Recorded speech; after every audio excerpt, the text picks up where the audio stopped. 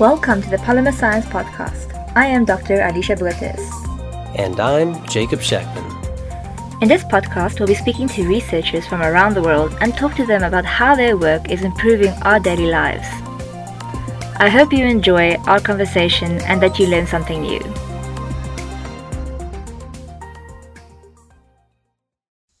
Hello everyone, welcome to another episode on the Polymer Science Podcast.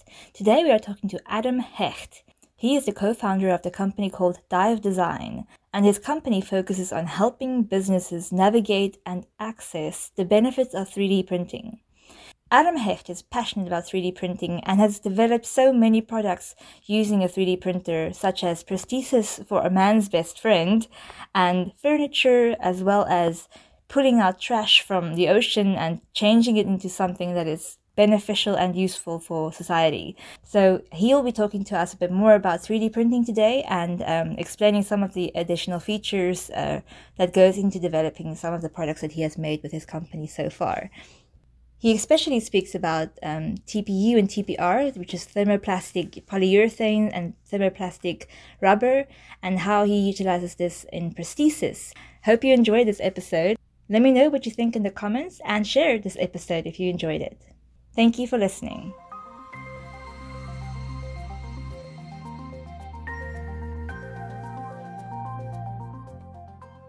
Welcome, Adam Hecht, to the Polymer Science Podcast. Thank you very, very much for joining us for this episode. So you are the co-founder, designer, and director of additive manufacturing for a company called Dive Design. And you're currently residing in New York, correct? Yes, actually. Well, first of all, thanks so much for having me. We're just outside of New York. We're in New Jersey, but right on the border, so you could go either way. Awesome. Could you just please introduce yourself to the listeners out there and tell us a bit more about you? Yeah, absolutely. Well, my background's in industrial design, so not exactly polymer science, but it's been a very big part of the journey, as I'm sure you've seen. But we really started Dive as a way to get involved in a range of different products and technologies, and it's really grown the past few years in a lot of interesting directions, primarily around additive manufacturing, and that's really what we do today, is in helping companies to utilize it, creating our own products and brands that utilize it, and really helping to share and tell all of the amazing stories happening in the field. So our goal is really to help accelerate the adoption. Awesome. So you work with 3D printing and designing and making things like prosthetics, for instance.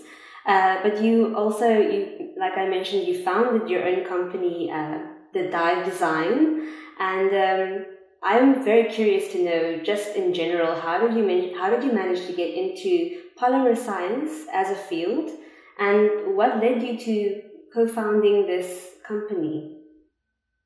Yeah, well, I guess starting with founding the company, to give a little bit more context, my partner and I really started out of college just doing freelance work, a lot of industrial design, freelance, helping local startups and inventors to prototype ideas and validate them and bring them to market. So we were kind of all hands in a bunch of different areas, just surrounding product development. And through that, and through some really interesting people we met, we learned about the animal prosthetics field and started to see, how far behind it was to human prosthetics and the devices they were making. And it was really interesting to us because a lot of the processes and tools were very labor intensive, really manual. And, as us as two outsiders that were a little bit, I think, naive to what was possible at the time, we thought, we're 3D printing prototypes in school. I mean, we're making like small plastic parts, nothing exactly functional, but maybe there's a way we could help with 3D printing.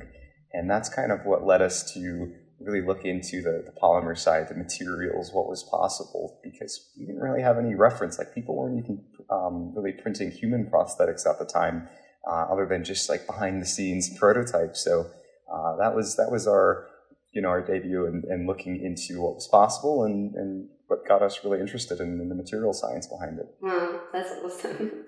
And then in general, how did you find polymer science? How did you get into that field? Like, when did you feel I really want to go further into science and that type of research?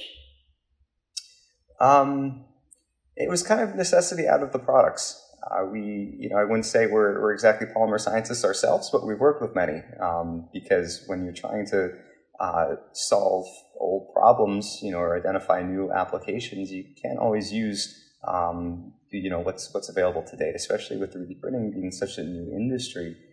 There's still, so many materials and so many opportunities to come.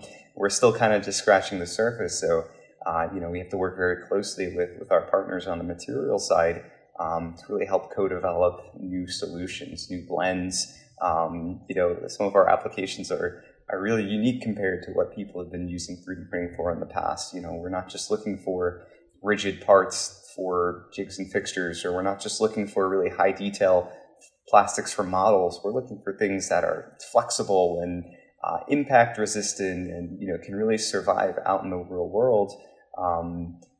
Things like for dogs, for example. I mean, everything to them is a chew toy, right? So how do you make sure that not only does it survive its intended functionality, but also as a chew toy? So, we really have to dig into the science behind it and say, not only will this survive as a product, but is this safe? Is this, is going to cause any harm? So, the polymer science conversations, it's a really important one, especially with living creatures. That's awesome. Now you've mentioned, this is not a tough topic that I really want to get into with you. There's a few other things I want to talk to you about as well, but you are currently, or you have made prosthetics for man's best friend, dogs, and I want to know more about that. Like, what goes into the whole process of developing a prosthetic limb for a disabled animal like a dog? Please tell me more.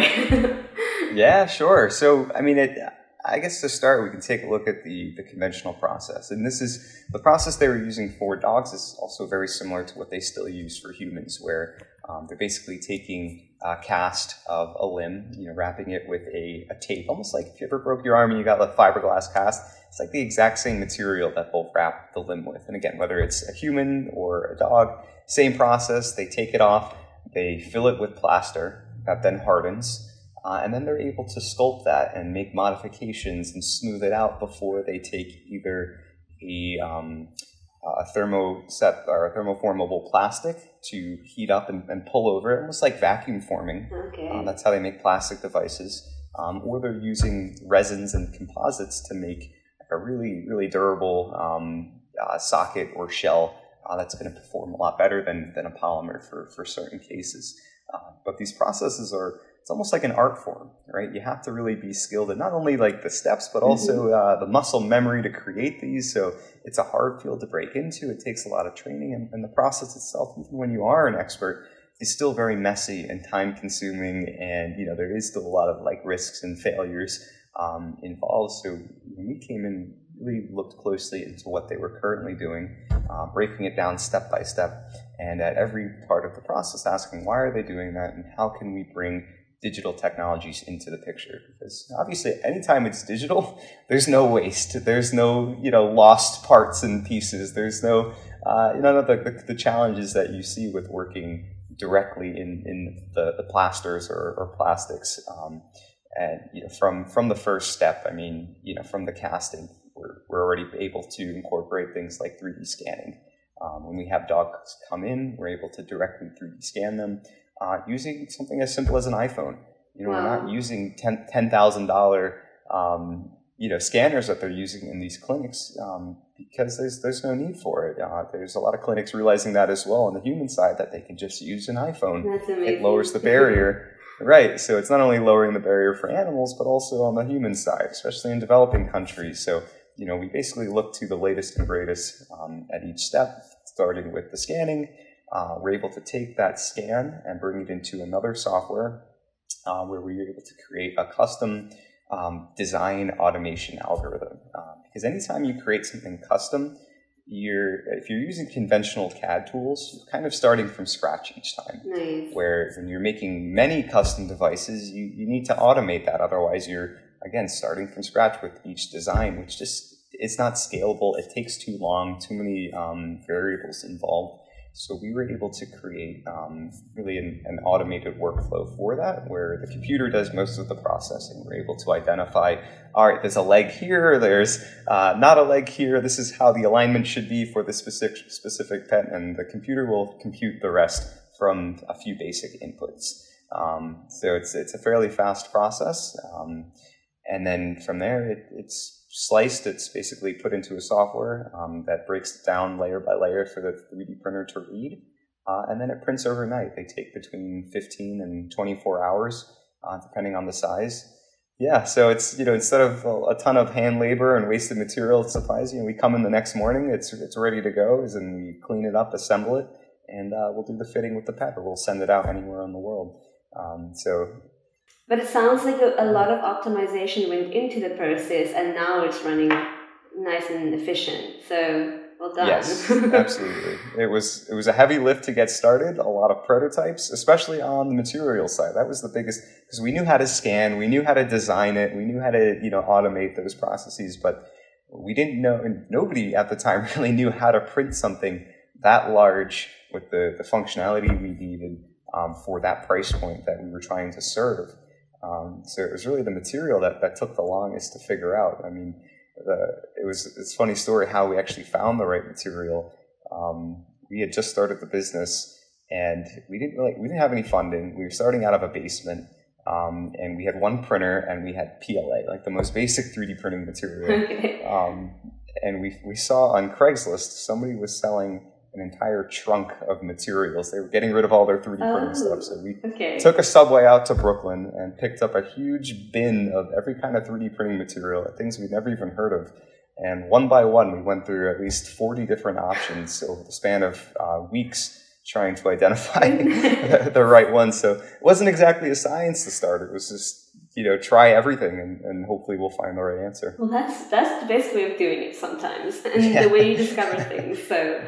Wow. Yes. But that brings me to my next question, like what type of polymeric material that you decide on eventually? What seems to be working the best for being safe for the dog, flexible but hard enough, as well as being a chewable, side snack for the dog? Yeah. Absolutely. I wish I could say that, we thought about those qualities and the perfect material was right there, waiting for us, but with this product being something that was previously made out of polypropylene or carbon fiber, that's kind of where we tried to start. We were thinking, all right, let's the ones that people had made in the past were using these materials. The challenge was they could only make one or two a month because they would take 15 to 20 hours to make a piece. So we thought, let's start there.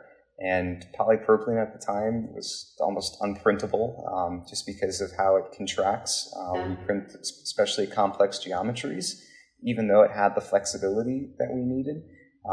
Carbon fiber materials were, they were very strong, but they were also brittle because it wasn't continuous strands of fiber. And we had industrial, companies trying nylons and every material with us. And then finally, it was, one of the half-empty spools in the bottom of the barrel that we were like, hey, let's try this for something. Somebody asked for a duck prosthetic. And we thought maybe this flexible material would work for the duck. It was bright orange, a perfect match. And we tried it, and we felt it, and we realized, wow, this is really flexible here. But the other parts are really stiff. It almost feels like nylon. Maybe we can balance it out to have flexibility in some areas but rigidity in others, and that's when the switch was flipped in our minds when we realized TPU was like that perfect material. And then it just so happens that, of course, so many dog toys and other dog products are made of like TPU and TPR and like this flexible, chewable, really strong material. We realized how widely it's already being used, but we just didn't think about it initially because they weren't using it for prosthetics, or nobody's, other than like flexible liners for certain sockets, like nobody's using flexibles in the prosthetics realm like that. Wow. So it took a little while to get there, but finally we did. This is so interesting. And we're not going to gloss over the fact that you had to make a prosthetic leg for a duck. That's awesome. Yes, yep. That's so cool. Is it like a real duck, like a live duck, or was it for a toy or An actual duck that needed... a real duck with a missing part of one of the limbs, and we were able to. It was just one of the first non-dog cases we did. That's so amazing. It was just, it was amazing. The duck took off running for the first time. Like everybody was in tears. Yeah, it was amazing. That's so sweet. Is there any other animals that you have worked with besides dogs and ducks? Everything from numerous ducks to goats. This is a helmet for a goat that we did. It's the same material, very flexible. It was for a goat that had a hole in his skull. Oh, and of course, goodness. Goats are headbutting everything, so they wanted something to protect it. So we use that same really impact-resistant, flexible material. And we've done tortoises, really big carts for really huge, I think it was 100 pounds, missing front legs. Oh my goodness. We've done little wheels for really little turtles. And we're currently working on a prosthesis for an elephant. Wow. Okay. That's being printed today, so that's an exciting one. Wow. That is quite fascinating. I imagine that takes a couple of kilograms of plastic or more. Yeah, I think it came to around 5 kilograms. Goodness. So it's the part of the device that we're printing is what they call a thigh cuff. It's a flexible cuff, ultimately, that goes around the thigh of the elephant, and it helps to hold the carbon fiber prosthesis in place. It's hard to keep with such a big animal. You really want to make sure that the prosthesis doesn't fall off. Exactly. It's really important that it stays on out in the wilderness. And so this is a really big flexible collar that is going to help to keep it suspended. And they said, that flexible material is perfect because they're fitting it in Sri Lanka. And so they're like, we really have one shot for this. If it's a little bit too small or too big, it's not going to work. So because it's flexible, it really conforms very, very well to any deviations in size. Wow, that's actually so fascinating. Wow. Yeah. So have you met the elephant, or is it? I have not, unfortunately, but my partner Alex is actually going out with the crew to Sri Lanka in a few weeks, so he'll get to meet the elephant. Oh, wow. So I wanted to know also the cost efficiency, when you compare this to other prostheses, how does it compare?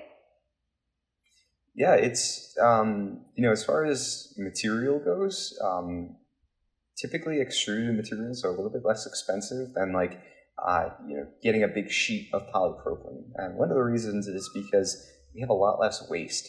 So to make one prosthesis, the conventional approach, or for humans, you're basically using an entire sheet and then cutting all of the excess off, just leaving the little remaining section that you used. So even though the material cost, ounce to ounce is comparable, we have to use a lot less of it. So that's been a really nice added benefit of using 3D printing. The other nice part is the fact that I don't know if you can see, but it's hollow on the inside. There's a lattice, so it's really a what we call an infill. It's mostly air, so there's no dense material. So we're really able to cut down on the materials used, which helps to save a lot of cost, and it's also better for the environment, less waste. There's a lot less cost involved as far as actual labor. These previously took 15 to 20 hours to make by hand. Like I said, we're down to 3 or 4 hours a piece of actual physical labor of design, post-processing, setting things up.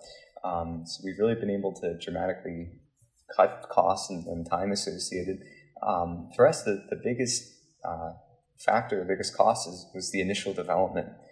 It wasn't just a new product. It was an entirely new system with multiple technologies that had to really be developed to get started. So for us, it was really, and for a lot of people with 3D printing, it's the initial investment. That's true. But now that it's up and running, it's become very, very efficient, very scalable. We've gone from helping the clinics that were originally making 1 or 2 devices a month to now doing upwards of 30 across only a handful of 3D printers. So it's been very scalable. And because of that, we're hoping to get more involved in more, not only more countries, but more clinics and veterinary offices. So Oh, yes. it's been really exciting because of that. That would be amazing. So Dive Design has also done many other things besides prosthesis. You have in particularly made like furniture and other types of collaboration with other companies. Can you tell me a bit more about the 3D printing projects that you have done with other collaborators? Yeah, so we really like collaborating with 3D printing material or machine companies because we find that, well, personally, like we really believe that 3D printing is such an interesting, like fascinating industry. Like it's just one of the coolest things. And yeah, we're a little bit biased, but I can definitely attest that other people think it's really cool as well. That being said, like the marketing, the storytelling around 3D printing, we just felt wasn't really very good. It wasn't very transparent or authentic to the reality of utilizing it. It just kind of felt behind in the times. And as a company that's completely focused on applications, design, engineering, but also being designers and storytelling being such a big part of what we do, we thought, hey, there's got to be a way to bring more light to the really cool applications that don't really get talked about or can't be talked about, right? That's a big problem in the industry. Like they might have the coolest application, but they're not willing to talk about it, so nobody knows really how amazing the technology is. So, we started to build relationships with these companies to say, hey, let's help to facilitate these projects. Let's help to find really interesting companies and applications and be at the intersection of not only solving real problems, but also doing it in a way that we can talk about it, to get other people inspired, to get other people, giving it a try when, we know firsthand just how much potential there is. And it's led to a lot of really fun projects. Like we just did a really big group of projects for a trade show. Everything from full-scale 3D printed furniture to parts for robot dogs that are used for like patrolling remote, properties, and hydroponic like plant towers for indoor gardening. Like all of these really fun applications for real companies that previously were like 3D printing is, it's not a real thing. Like it's for toys and prototypes. You can't print, actual furniture or, actual like housings for electronics. So we got to really change a lot of people's minds and solve some actual problems doing so. That's true. I feel beforehand, like what you mentioned, 3D printing for me was also just more like, okay, so we need to replace the plastic lid on our doer system or something. So right. Let's print that, or let's print a character for someone's birthday or something like that. Yeah. But the prosthesis, that part, when I heard about it, I was like, that opened up a whole new idea of 3D printing for me, and yeah, that's just amazing how you just made it grow into something more like that. So. That's fascinating. So you've this is this one particular thing that you've also done where you collaborated with someone using a filament made from fishing nets that you pulled from the ocean, and ideally then turned trash into something amazing that you could utilize again. Can you tell me a bit more about that? Absolutely. So I definitely wasn't the one that personally pulled the nets from the ocean, but there's a company in Europe. I think they're in Amsterdam or the Netherlands. I could be totally wrong on that, but they're called Reflow, and they're dedicated to making filaments and 3D printing materials entirely out of different waste streams. And one of their newest materials, it's called Ocean RGFPP. It's a glass fiber reinforced polypropylene. It's made from like 75% recycled fishing nets that another company they partnered with was able to extract from different pollution patches in the ocean, and they convert it into actually a really, really good filament, because polypropylene itself has been, for years, really tricky to print. This one's not only polypropylene, it's made from garbage. And it's been, when we heard about it, we were like, we have to try this. We have to do a project with them. We have to talk about it, because it's just so exciting. Like the fact that you can take literally garbage and make something that, I think personally, I believe it's really beautiful. I haven't even posted the final pictures of it yet. I was gonna ask. I still don't know what the product is. Yeah. So by the time this comes out, I'm sure it'll be out. But it's a small piece of furniture. It's a small side table. Oh, that's so cool. And you'll see when we post the pictures, like the unique approach we took to it, because it's 3D printing. Because we're not just making the exterior of the part; we're designing the interior. We used a really cool translucent tabletop, and it almost creates like an infinity effect as you look into the inside. Oh, nice. And you see all of the detail from above, the way the light refracts through it. It's just a really neat piece, and I think it's just a testament to what you can do with waste, what you do with garbage, and repurposing it, just how much potential there is for it. That's awesome. So just in terms, let's just get a little technical about the actual 3D printers. I don't have a lot of knowledge about 3D printers myself. We just got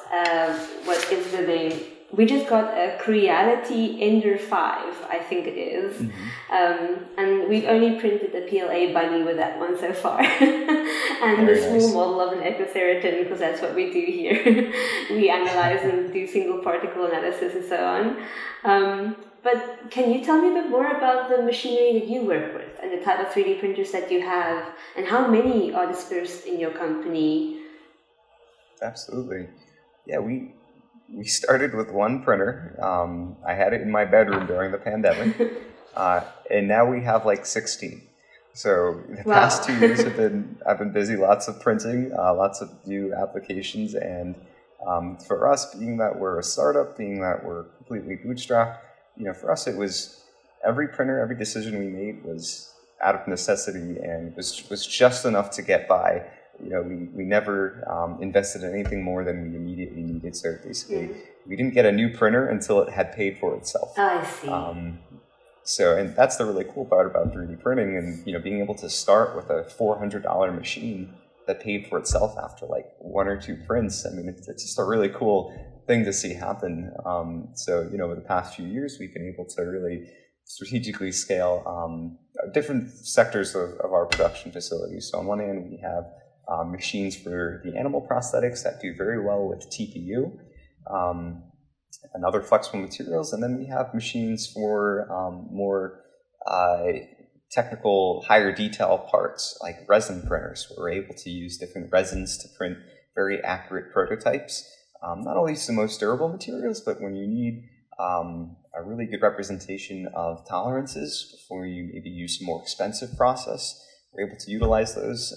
And then we have much larger machines now for things like, you see behind me, the 3D printed tree that's about 14 feet tall. So that's another class of 3D printer.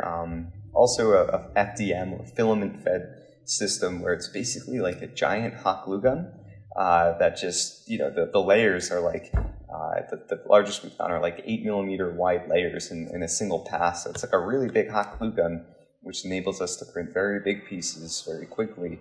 And no, it's not the highest detail, but for certain applications, you don't need that detail that you would for a resin printer. So the reason we have so many different types is for all the different applications. Each is, you got to use the right tool for the job. We're hoping to continue growing our capabilities and what we can work with. That's awesome, yeah. Is there anything else that you are currently working on, or that you would like for the listeners to know about? And where they can find you on social media, perhaps, as well? Yeah, absolutely. Well, we talked about Dive, we talked about 3D Pets. The latest endeavor is definitely the tree you see behind me. This is a brand called Willow, where we're really hoping to begin to create more innovative, sustainable furniture for commercial spaces, because there's just, I think, not a really good conversation around sustainability when it comes to these larger spaces. With 3D printing, we're able to use these waste streams to create these pieces on demand, one at a time, without waste, without shipping extensive distances for molded parts. So it's something we're really excited about. Our first product is for the purpose of sound absorption, helping with acoustic dampening and helping to bring in, I think, better ambiance to certain spaces rather than just using flat panels on a wall. And we're hoping to introduce other commercial furniture pieces with that. And we just launched about a month ago, so it's been an exciting new journey for us as we continue to build our own brands. If you're looking to learn more about Willow, it's willow.design.